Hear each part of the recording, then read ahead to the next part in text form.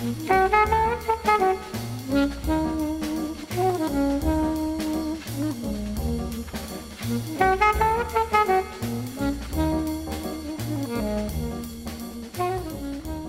to Foreman and Wolf on Food and Wine. I'm Tony Foreman. And Chef Cindy Wolf. And today, Cindy, it's all about fish. I love that Monty Python movie.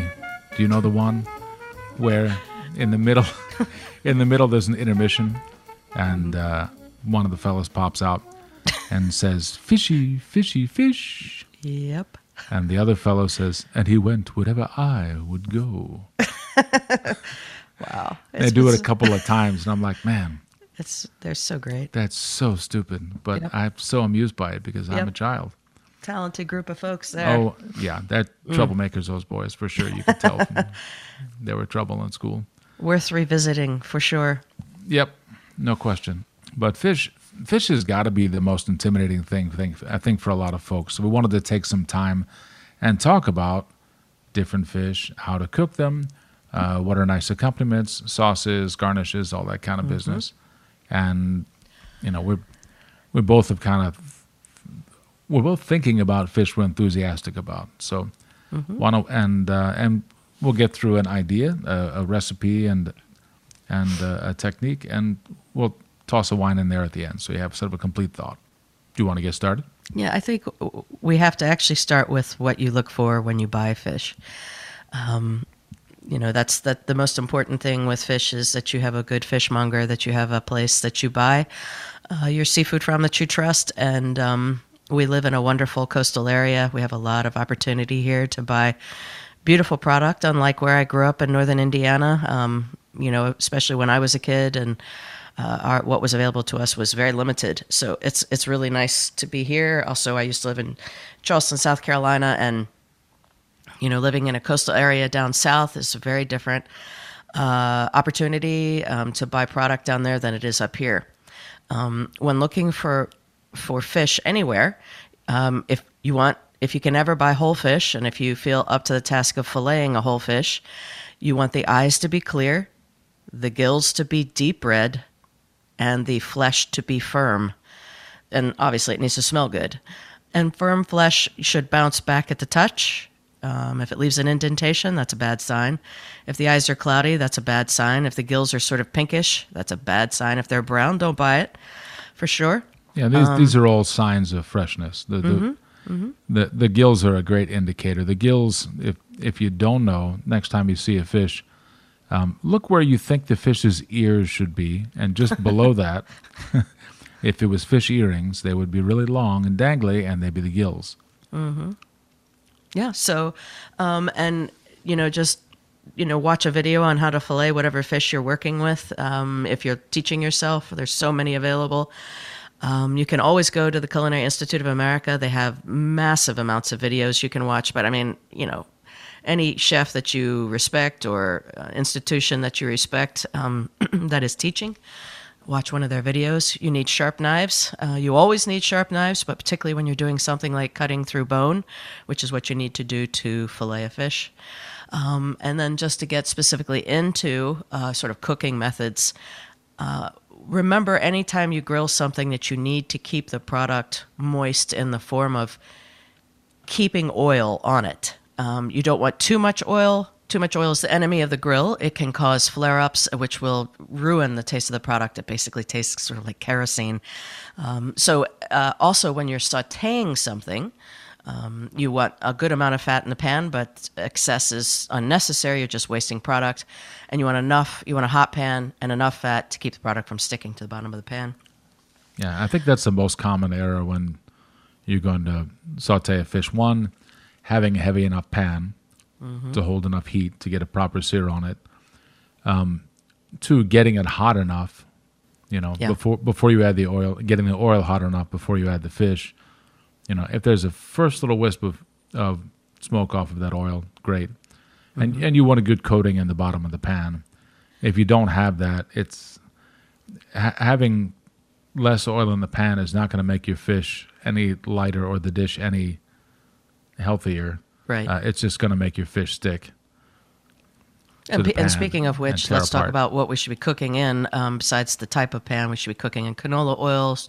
I think you like, what's the oil that you like? Is it safflower oil? Safflower, grapeseed, canola, all Grapeseed, really good high heat high heat flavorless neutral oils. I also use corn oil. So you don't want to waste something like, well, we've talked about before, extra virgin olive oil is a finishing oil. I rarely cook with it. It's really meant to make vinaigrettes or to coat something with or just serve it with. It's not meant to be cooked in. Yeah, I mean, I'd poach a piece of swordfish in it, but that's about Well, it. there you go. So we'll get into all that foolishness. So that's just a little bit about how to cook, what to look for freshness, quick note on how to fillet. So now you're ready to cook, and you also want your product to be dry. So I know we're not talking about scallops, but they're the perfect example of something that needs to be patted dry before going into a pan. And I'm sure anybody that's cooked a scallop has experienced this. If that scallop isn't dry, it's going to, one, splatter, which we don't like because then we get burned. Two, it just won't sear as nicely. So it's the same thing with a piece of fish. If there is some sort of moisture level to it, just pat it dry with a paper towel. It's that simple. And then go into your hot pan with your oil and cook it. One of the things about there's certain fish that you love the skin. That's another thing to think about. Do you want to leave the skin on, or do you want to take the skin off?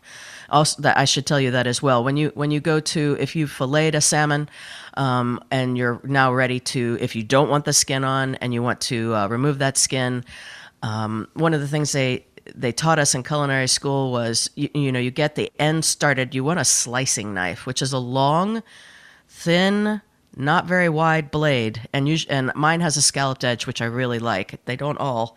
If you're buying one, I suggest getting the one with the scalloped edge.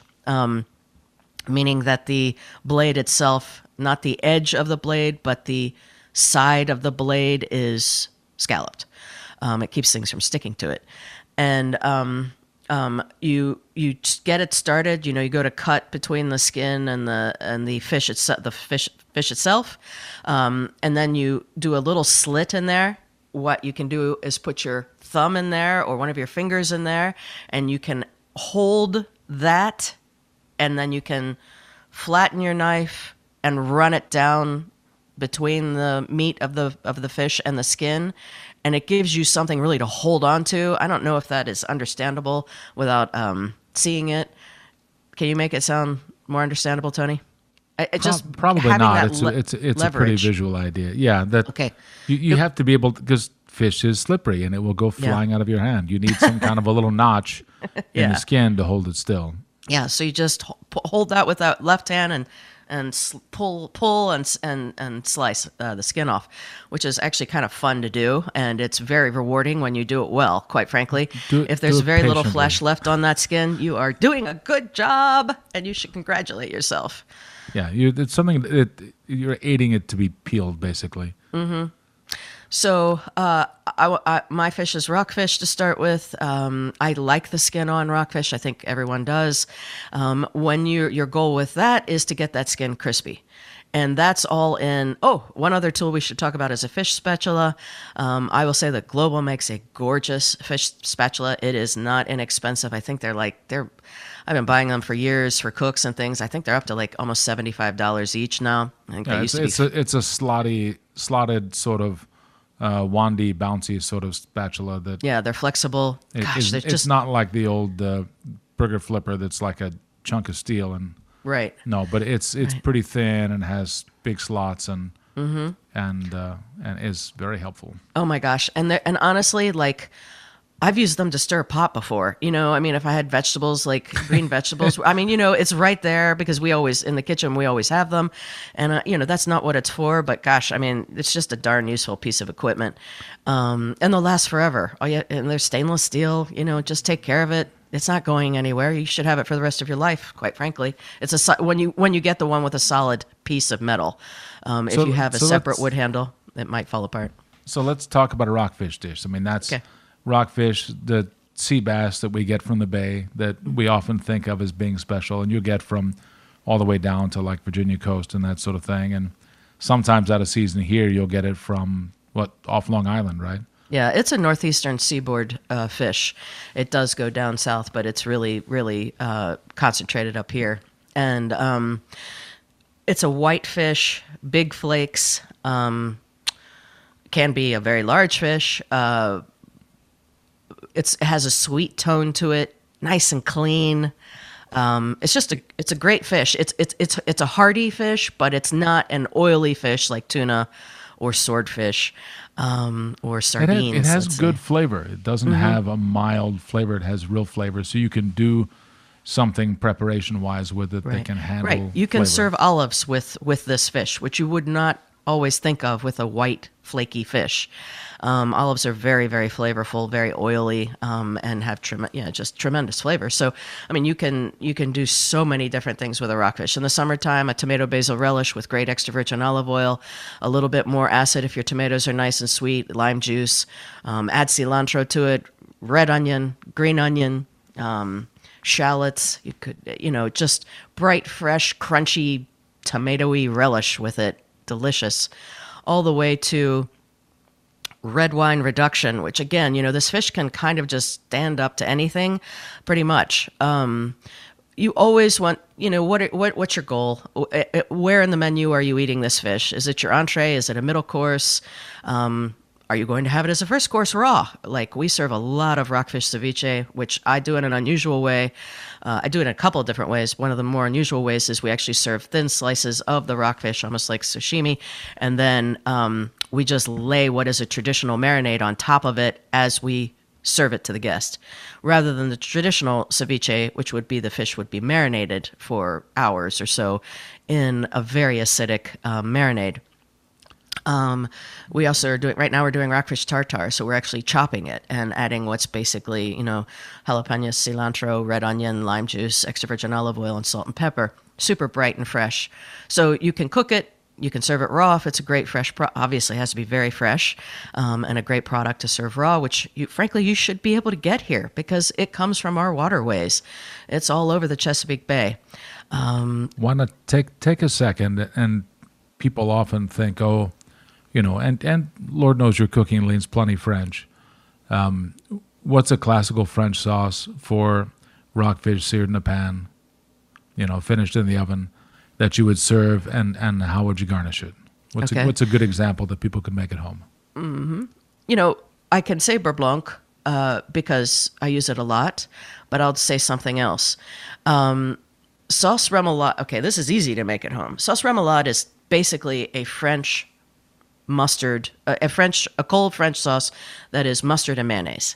It has other ingredients in it, but it is all about an excellent mayonnaise with an excellent French mustard in it, and then we add a little bit of Tabasco, a little bit of fresh lemon juice, and a little bit of finely chopped parsley and chives to the remoulade. So that's a cold sauce, super easy, great in the summertime. A richer, more serious sauce for the wintertime. Probably a tomato sauce with a little bit of cream in it. So a little bit of shallot sauteed gently in butter. Add a tiny bit of finely chopped garlic. Deglaze with a little bit of red wine. Add pureed tomato. And finish with cream, a little bit of salt and pepper. So a sort of traditional French tomato, nothing Italian about it, the way the classic tomato sauce basically is made. And you can pass that sauce if you want to remove the garlic and shallot and make it a little bit of finer. Beurre rouge is a reduction of red wine and shallot, a lot of red wine, a lot of shallot, reduced down to almost nothing, and adding cold butter to finish. We also add a little bit of port to our beurre rouge because beurre rouge can be very, very acidic, and the natural sugar content of the port helps to balance that out.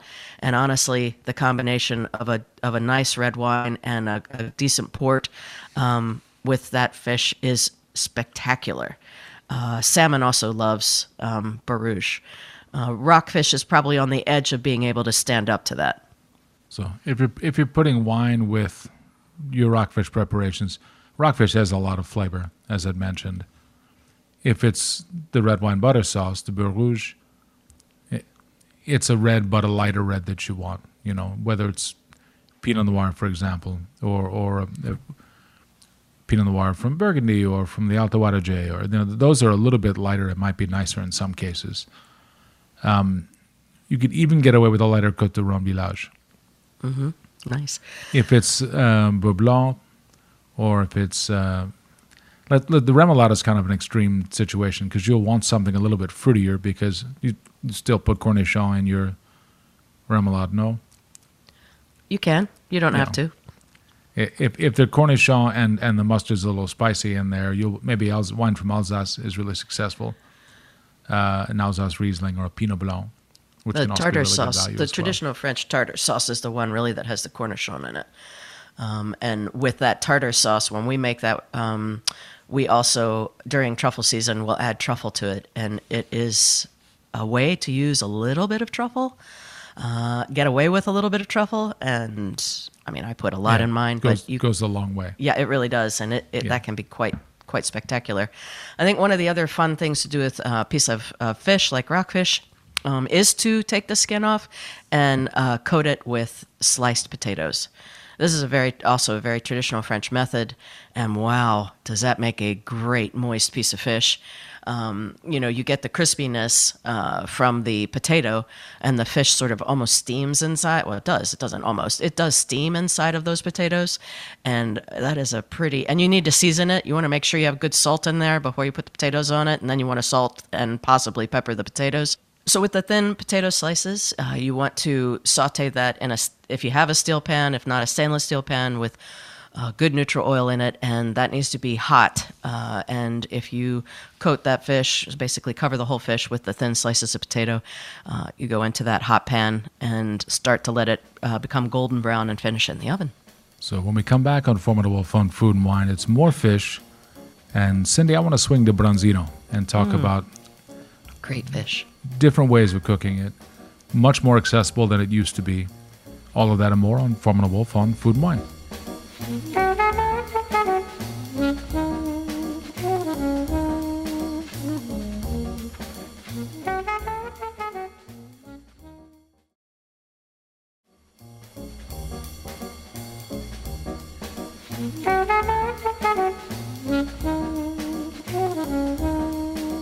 Welcome back to Formidable Fun Food and Wine. I'm Tony Foreman. And Chef Cindy Wolf. And we're talking fish today. Mm-hmm. And you spent time on rockfish. So something that cooks, a big favorite of mine, I know you like it very much as well, is a Mediterranean fish, bronzino. There's another Mediterranean fish that's a sea bream in English, but you and I both think of it as dorado or dorado. Mm-hmm. And I like those fish the way that the Italians will often do them, which is simply grilled. You would treat the fish the same way, and it's nice to have the skin on. The skin has good oil. The bronzino has a little more oil than rockfish, a little bit less than dorade. Dorade, it's funny that you would think when you see a fillet that you want to cook a dorade, that it's like the little brother of rockfish, It's just a little bit smaller flake. But the texture is very similar. So grilling bronzino, and you talked about grilling rockfish, super easy. The thing about that is you can always get garnishes and whatnot just ready to go on a plate. Mm-hmm. One of the classical Mediterranean sauces is Amarillo sauce. And there are a couple of different versions. I will admit to liking the Calabrian version probably more than anything else. And that doesn't mean that there's Calabrian chili in there. But they usually only make it in the summertime or when you can get fresh oregano. And it's extra virgin olive oil, parsley, oregano, some of the oil from the lemon peel, just a small amount, but it does make a difference.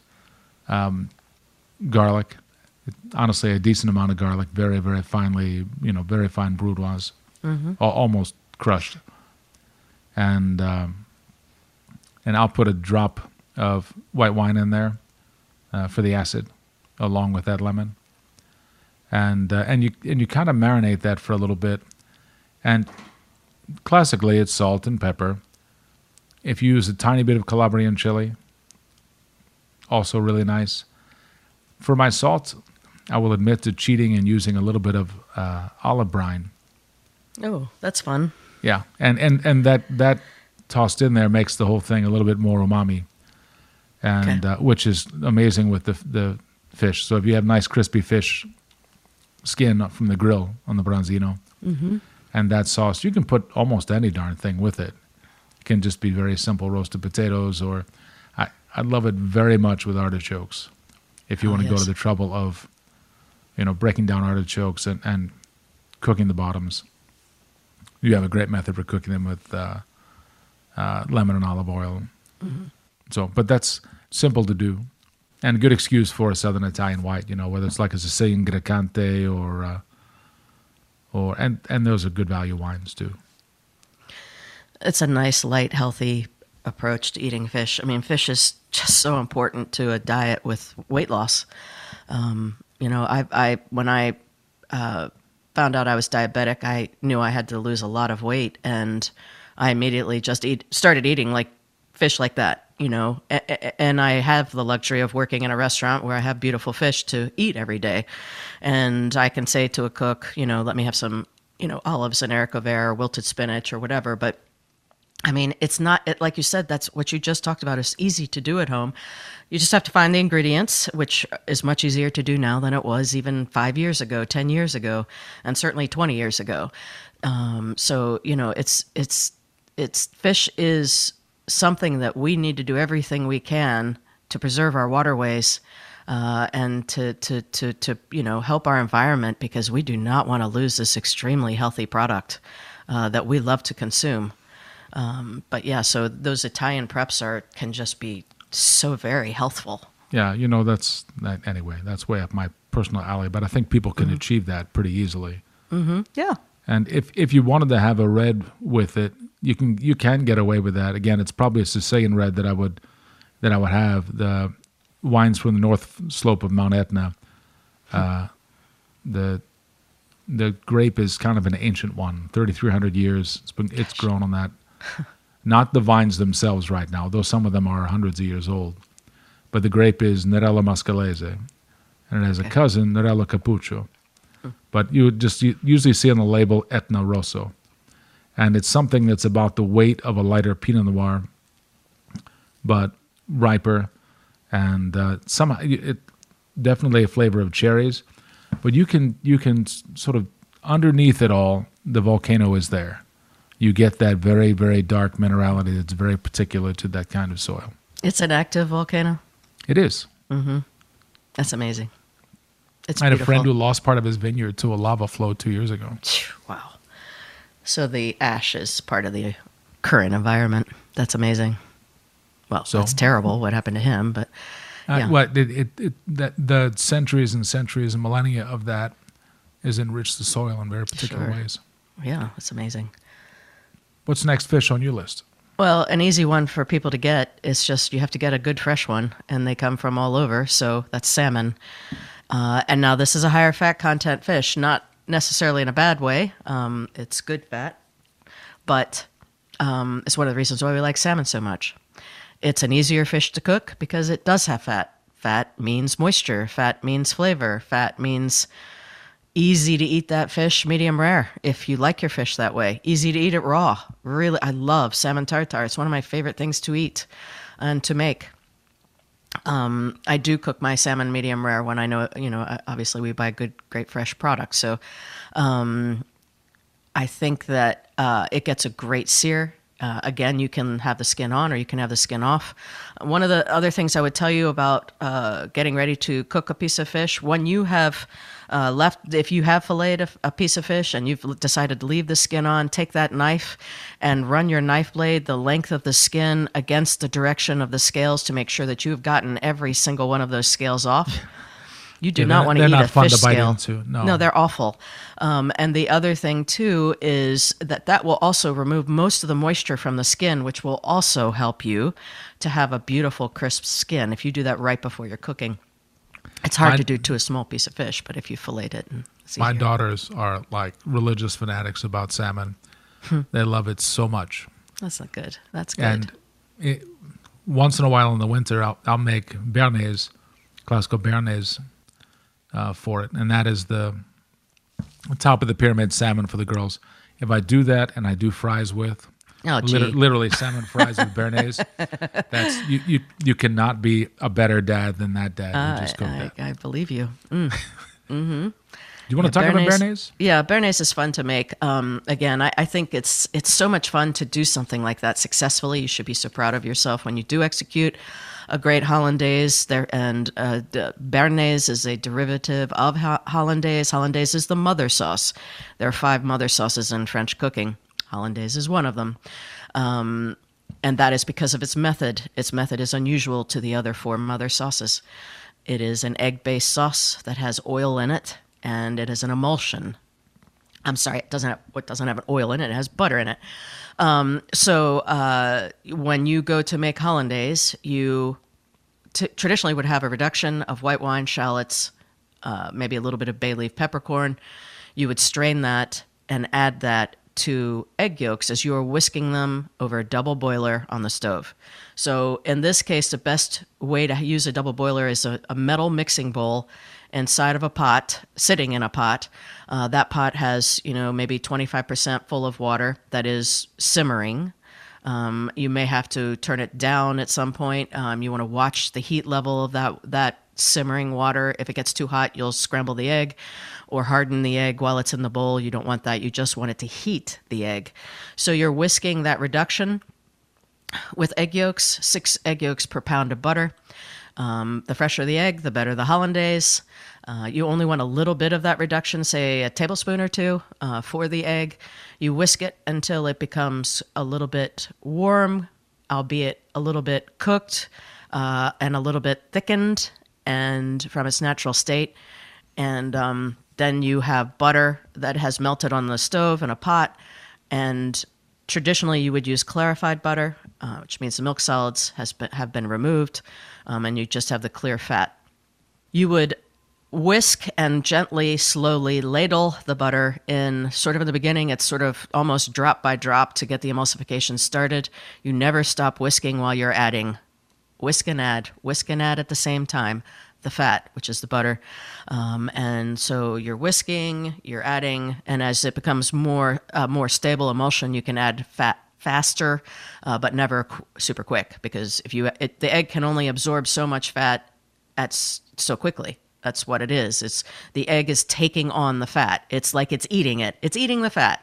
Well, and it can only eat so much fat at a time. Literally is absorbing it. So yeah, it's absorbing it. The molecules of the fat, the butter go inside the molecules of the egg. I will tell you that is not how I make my hollandaise. That is a traditional way of making hollandaise. Some people also put vinegar in that reduction. I do mine with fresh lemon juice, Tabasco, and salt. And I use whole butter. I don't use all of the milk solids, but I like the flavor of the milk solids. I like a thick hollandaise, so you can only use so much of the milk solids. It does water down the hollandaise because that's what it is. It's water and milk. So from the fat from the butter. So I whisk my eggs with a drop of, it's not much Tabasco, it's like a drop of Tabasco. If I was doing hollandaise for 2 people, it would literally be probably 2 drops. And maybe the juice of half of a lemon to start. Whisk that in with your eggs, get it going, add a little salt, and then, because I also use unsalted butter, I use unsalted butter in all of my cooking. It doesn't matter what I'm doing, I always use unsalted butter. You can always add salt. Yeah, you can always add salt, exactly. Salt and butter was used as a preservative. We don't need that anymore, so you don't need the salt in your butter. And so, yeah, that's it. And so lemon juice, Tabasco, and you can adjust the lemon juice and Tabasco at the end if you want a little bit more. Tabasco really is not meant to, you're not meant to taste it. It just gives it a little bit of a something.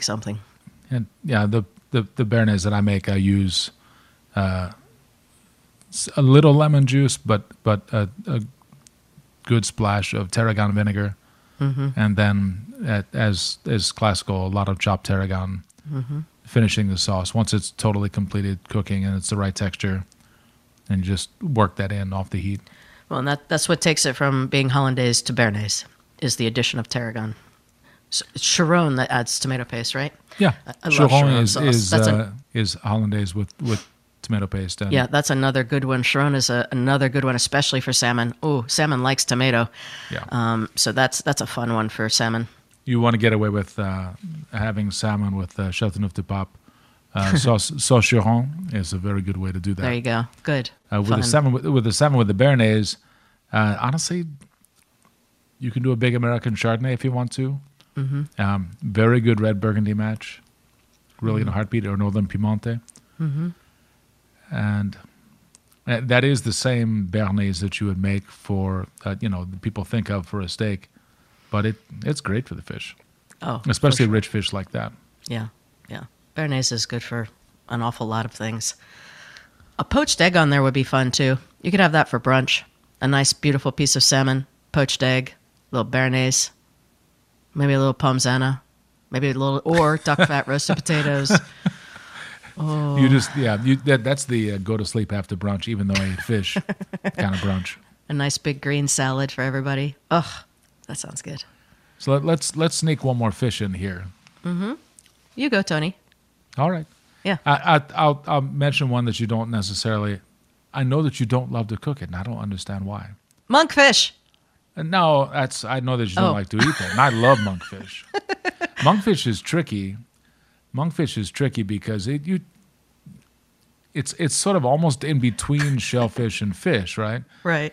And like shellfish, it tightens up a lot. Yeah. I just don't like it at all. I don't like anything about monkfish. That's me. I'm weird. That's all it is. It's not fair. It's not fair to the little monkfish. No. So what fish were you going to talk about? I'm going to talk about monkfish now. Oh. Wait a minute. I want to know what the fish was that I don't like to cook. To me, the trick with cooking monkfish is a very low temperature. And you treat it almost the way that you would treat lobster. Mm-hmm. And you're not exactly butter poaching it, but it's kind of like a lower heat, a decent level of butter in the pan, a little white wine in the pan, and take your time with it. And you would try to cook it so that you don't feel the texture tighten up completely. Yeah. So that means a pretty low temperature. So it's going to take a little while to cook. But it is marvelous. With the potato puree, that monkfish, and just pick a sauce. Right. Pick a sauce. That's an easy, very, very easy. Another one that loves artichokes, honestly. But people will call it the poor man's lobster because it has that sort of texture and has that sort of a tone to it. And monkfish, you cook through just about. Mm-hmm. It's one of those things you pull out of the pan, you let it rest a little bit, and then if you're slicing it, slice it, and then if you're just going to a plate with it, go on to a plate with it. But it is truly the ugliest fish if you ever get a whole one. And they're big fish too. So, Cindy, I've upset you with the monkfish.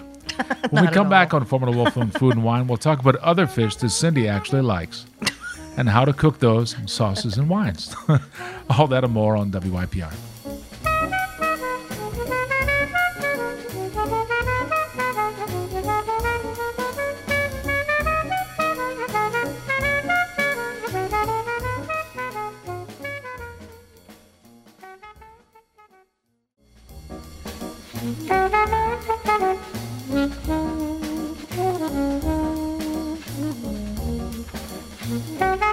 Welcome back to Foreman and Wolf on Food and Wine. I'm Tony Foreman. And Chef Cindy Wolf.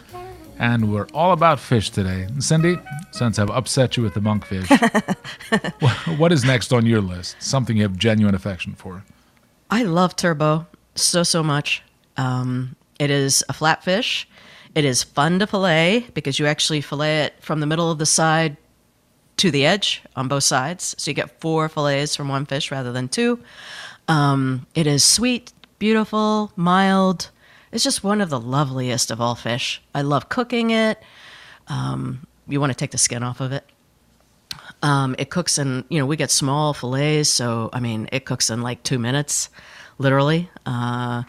Even a 6-ounce piece. It's just, if you've ever had Dover sole, it sort of looks a little bit like Dover sole. It's a little bit firmer in texture than Dover sole. It doesn't flake in little tiny flakes like Dover sole does, but yeah, it's a fine fish. Yeah, turbot is terrific. Most any flat fish like that, like sole, like that. What is the fish from Maine? Well, I guess they call it lemon sole most often. Mm-hmm. Yeah. They all do well. What's a favorite preparation for you for turbot? It's super simple. Lemon brown butter with capers is the simplest, and really, quite frankly, is the best. Any flat fish like that loves that. That's a traditional preparation for Dover sole as well. Just near the end, you can either add the butter to the pan and allow it to brown in that pan, or you can run a pan separately and have that butter browning. It does take a couple of minutes for butter to come to the point of caramelization. Hit it with capers, lemon juice, a little bit of parsley, and just nappe it right over the fish. No parsley, add chive. No chive, don't put anything. You don't have to have a green herb in there. But yeah, capers, lemon, brown butter. And one of my other favorite things, we make a carrot puree. And it's so delicious. I'm in love with Madras curry. We use a mild curry when we make our lobster soup, and the spice content is so very, very different from what is in the Madras curry mixture. And I'm just a real fan of Madras curry. And so we make a carrot puree where we cook the carrots in water with a tiny bit of salt, sugar, and just salt and sugar actually. And then we rice them. We put once the carrots are cooked and they're tender, not mush, but soft. We drain them, put them through the ricer, and then we add butter, honey, the Madras curry, and salt and pepper. And it's absolutely gorgeous. And it's so good with turbot. And I've also served that with a piece of seared foie gras on top. And I mean, I know you're not probably doing that at home, but if you want to do that at home, I highly suggest it because it's really, really good. It's a little bit gilding the lily to add a little bit of beurre blanc to that plate, but I will tell you that, yeah, I do it. But that's beautiful. Or if you want to, just totally forget the idea of the foie gras, the carrot puree is really good with fresh English peas, fava beans, or roasted cipollini onions, or there's just so many great things that will go with the carrots and the fish. Maybe take 1 second. Brown butter. I think not everyone understands the whole idea. Brown butter is sort of the opposite of what you would do for beurre blanc. You don't want the butter to separate, but brown butter, you do. Mm-hmm. The thing is that I don't know that the key, I think, for most people, they don't always have the patience with it that they should. Right. And they want to add the other ingredients to the brown butter too soon instead of off the heat. That's because you've seen cooks do that. That's why you say that. Oh, it makes me flip out. Yeah, exactly. You're browning. You're browning the milk solids. That's what's happening, and a little bit the fat, but mostly it's the more volatile part of the butter that you're browning, and you want it to brown. Marvelous smell. Yeah. It's just so darn delicious. You want to be gentle with it. I mean, you can be on high heat, but once it gets to a certain point, you don't want, beurre noisette is as far as you go, which is brown. You don't want to go to black. It is not. That's going to taste burned. And if you're too golden, you're not brown enough. It's not. It's a nutty flavor. It's a natural nutty flavor, and you want it to be that sort of medium brown color. And yeah, it takes a little while. It takes probably 3 minutes to do that. You want to do it on, you want to be on, like I said, you can be on high heat. You want to be in a stainless steel pan, but you've got to watch it because the moment it's done, it needs to get out of that pan because of carry over cooking. Yeah, once it's brown, then it happens quickly. Like you said, that's the thing. That's when you go ahead and add salt or you add lemon juice, and honestly, like chives, sprinkle on top after you sauce the piece of fish or something. Yeah. You don't need to go into the pan with the chives. No, you don't want to fry the chives. Exactly. Yeah, you can add it to the top of the fish, whether it's the parsley or chives. The other fish I was going to talk about that I think you like better than monkfish. I was going to talk about two that are very similar. One is cod. The other is we call it hake in English, or merluza. And sometimes cooks don't love these fish because they are difficult to cook. Mm-hmm. Getting the pan exactly right, like when we're talking about getting the oil level right, getting the heat level right, getting it to actually sear in the pan. Cod wants to stick more than anything wants to stick. Yes.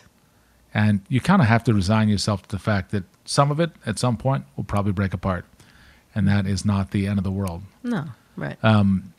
It does mean that fish spatula is a very big deal. And cod is another fish that you're not chasing medium rare on that fish. No. You want something pretty cooked through. And merluza the same way. Yes. But that one of my all-time favorite fish preparations, and I think you know this one and like this one, is Vizcaína sauce, which is that Spanish sauce from Basque Country that is a relatively equal, it's an olive oil-based sauce, but there's plenty of roasted tomato, roasted sweet peppers, and a few hot peppers in there as well. Not crazy, just enough to get your attention, not enough to hurt you. And a lot of sweet onion, and all very slow roasted. And you very simply just puree that. It's that, delicious. Puree that, season that. If you've done the work with the vegetables that you should, and that's very easy to have, like ready to go on the side or in a pan, finishing maybe. Take very good oil when it comes off the heat, and give it one last zhuzh with really good olive oil. But that just napped on, meaning covering, like a blanket of sauce on a piece of cod or a piece of merluza, is one of my favorite things in the whole world. And potatoes are a great. That is the dish really. You want slices of roasted potato onto that. So good. One of the things about cooking fish and doing cooking is all about experience. And that's another reason why people are afraid to start, I don't know about cooking fish because, Oh, you're going to screw up the cod the first time. And that's what I was just going to say. Especially with a fish like cod. You're going to make a mistake. It's okay. I don't think your family's all going to go running, screaming out of the house, yelling, fire. You have to be patient with yourself when you're teaching yourself how to cook. And it's a process. And I mean, I'm 57 years old. I've been cooking professionally since I was 19. I'm still learning, and I will learn every day for the rest of my life because it is a big world of cooking, and experience is what matters. So buy it again the next week. Maybe don't buy it again tomorrow because maybe the family won't want the cod again tomorrow. But try it again next week, and just keep trying. Give yourself a break. Try to have fun with it, and do your best. It is not life-threatening, so just do your best and keep trying. It was good that you pointed out that fish needs to be cooked all the way through because I talked about the salmon and how I like it medium rare, or I like to eat it raw, or rockfish, I like to eat it raw. I may like to eat rockfish raw, but I sure don't want it medium rare on the inside when I'm cooking it. And now that's the difference. That's the interesting thing. Yeah, and that's what you should. How juicy is the fish? What is the texture going to be like on the inside? That's the thing that. Cod or merluza are really juicy. Honestly, halibut is another one that built differently, but really juicy. You have to cook halibut through. All the way through, right. And halibut, oh boy, that's a fun one to cook at home too. And you really need a fish spat for that fish too, like you said with the cod, because it flakes into big flakes. And if you do take it all the way, it is going to fall apart on you. A local fish that does that and is a pretty good buy when it's in season, can be terrific, is fluke. You get that right off the coast here, and that will take a lot of the same preparations, just often a little more delicate than something like cod or merluza. I think a fish that's also can be a good price is mahi, and that's a fish that I don't think people up here know so much about.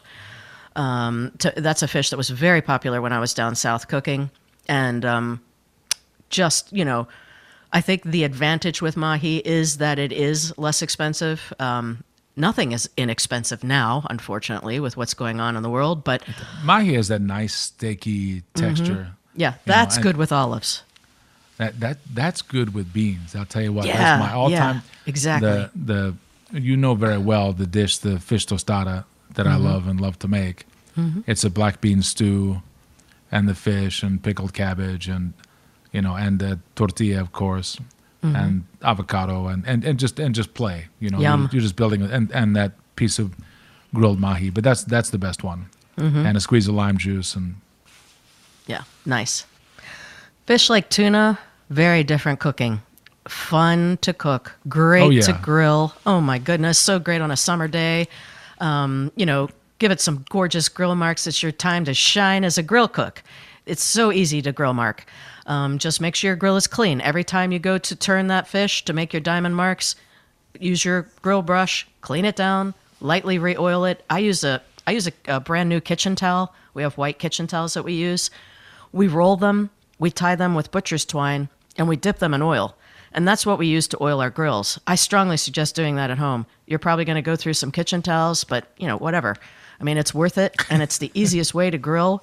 To keep your grill nice and oiled without like burning yourself or doing something weird. I mean, like one time I was grilling at home and I didn't have one and I tried to use paper towel. And yeah, of course that's a good it way worked, to catch but fire. But it didn't catch fire. But it's not the nicest, easiest thing to do with your hand. I can do it because my hand can take pretty much anything. You can use tongs for that, Cindy. It's okay. Yeah, whatever. But the tuna on a grill is so good, and it can take so many hearty things. Let's talk about cutting tuna real quick. Mm-hmm. For me, a thin fillet makes no sense. Right. What I want, honestly, I don't like it on the grill, but I'd rather have it in a pan, and I'd rather have it cut in a block, basically, and give it like 30 seconds at most on each side, roll it around like a big square, and then rest it like you would a piece of meat and cut your slices. And that can take a very simple, beautiful garnish. Yeah, and please cook it medium rare. If you're going to buy a beautiful piece of tuna, I mean, I understand not everybody... There's your tomato basil, shallot, that summertime sauce. Mm-hmm. Or roasted tomato fondue, or olives and capers and red onion, or grilled red onion. I mean, there are a lot of things you can do with tuna. Yeah. And swordfish. They sort of act the same way. Yeah, swordfish you just want to cook more. It's tougher. Tuna you want to keep it very rare to my taste. I think to yours as well. Yes. Swordfish you want it medium well. Mm-hmm. The texture is not really as tender as it should be until you get there. So but I do love that a lot, and it will take really hearty flavors on the plate. For sure. Yeah, there's a pumpkin swordfish that you can buy. I don't know if that's ever in the markets for folks, but I know you've seen it, Tony. Oh my gosh, it's pumpkin colored.